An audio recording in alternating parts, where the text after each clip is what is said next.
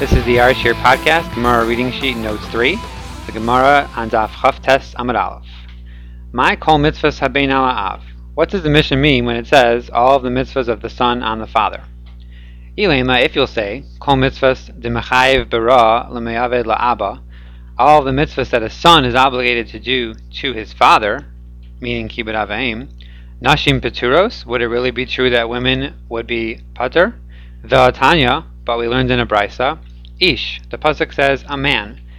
The phrase that pays is red box, must honor and fear his parents. Ein li ela ish, I only know that a man must do it.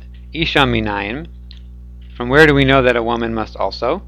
Keshu omer, when the pasuk says ish imo ve'aviv tiro, a man his mother and father should fear. Harei kan shnaim, the word tiro is plural, and that comes to include two people, the man and the woman. Therefore, a woman is obligated in kibbud av v'em, and that cannot be the category that the Mishnah is referring to when it says all of the mitzvahs of the son on the father. Amar Rav Yehuda, Rav Yehuda says, Hachi kamar, this is what the Mishnah means. Kol mitzvos habein, all the mitzvahs of the son, hamutalos al ha'av, that are placed on the father, la'asos livno, to do for his son.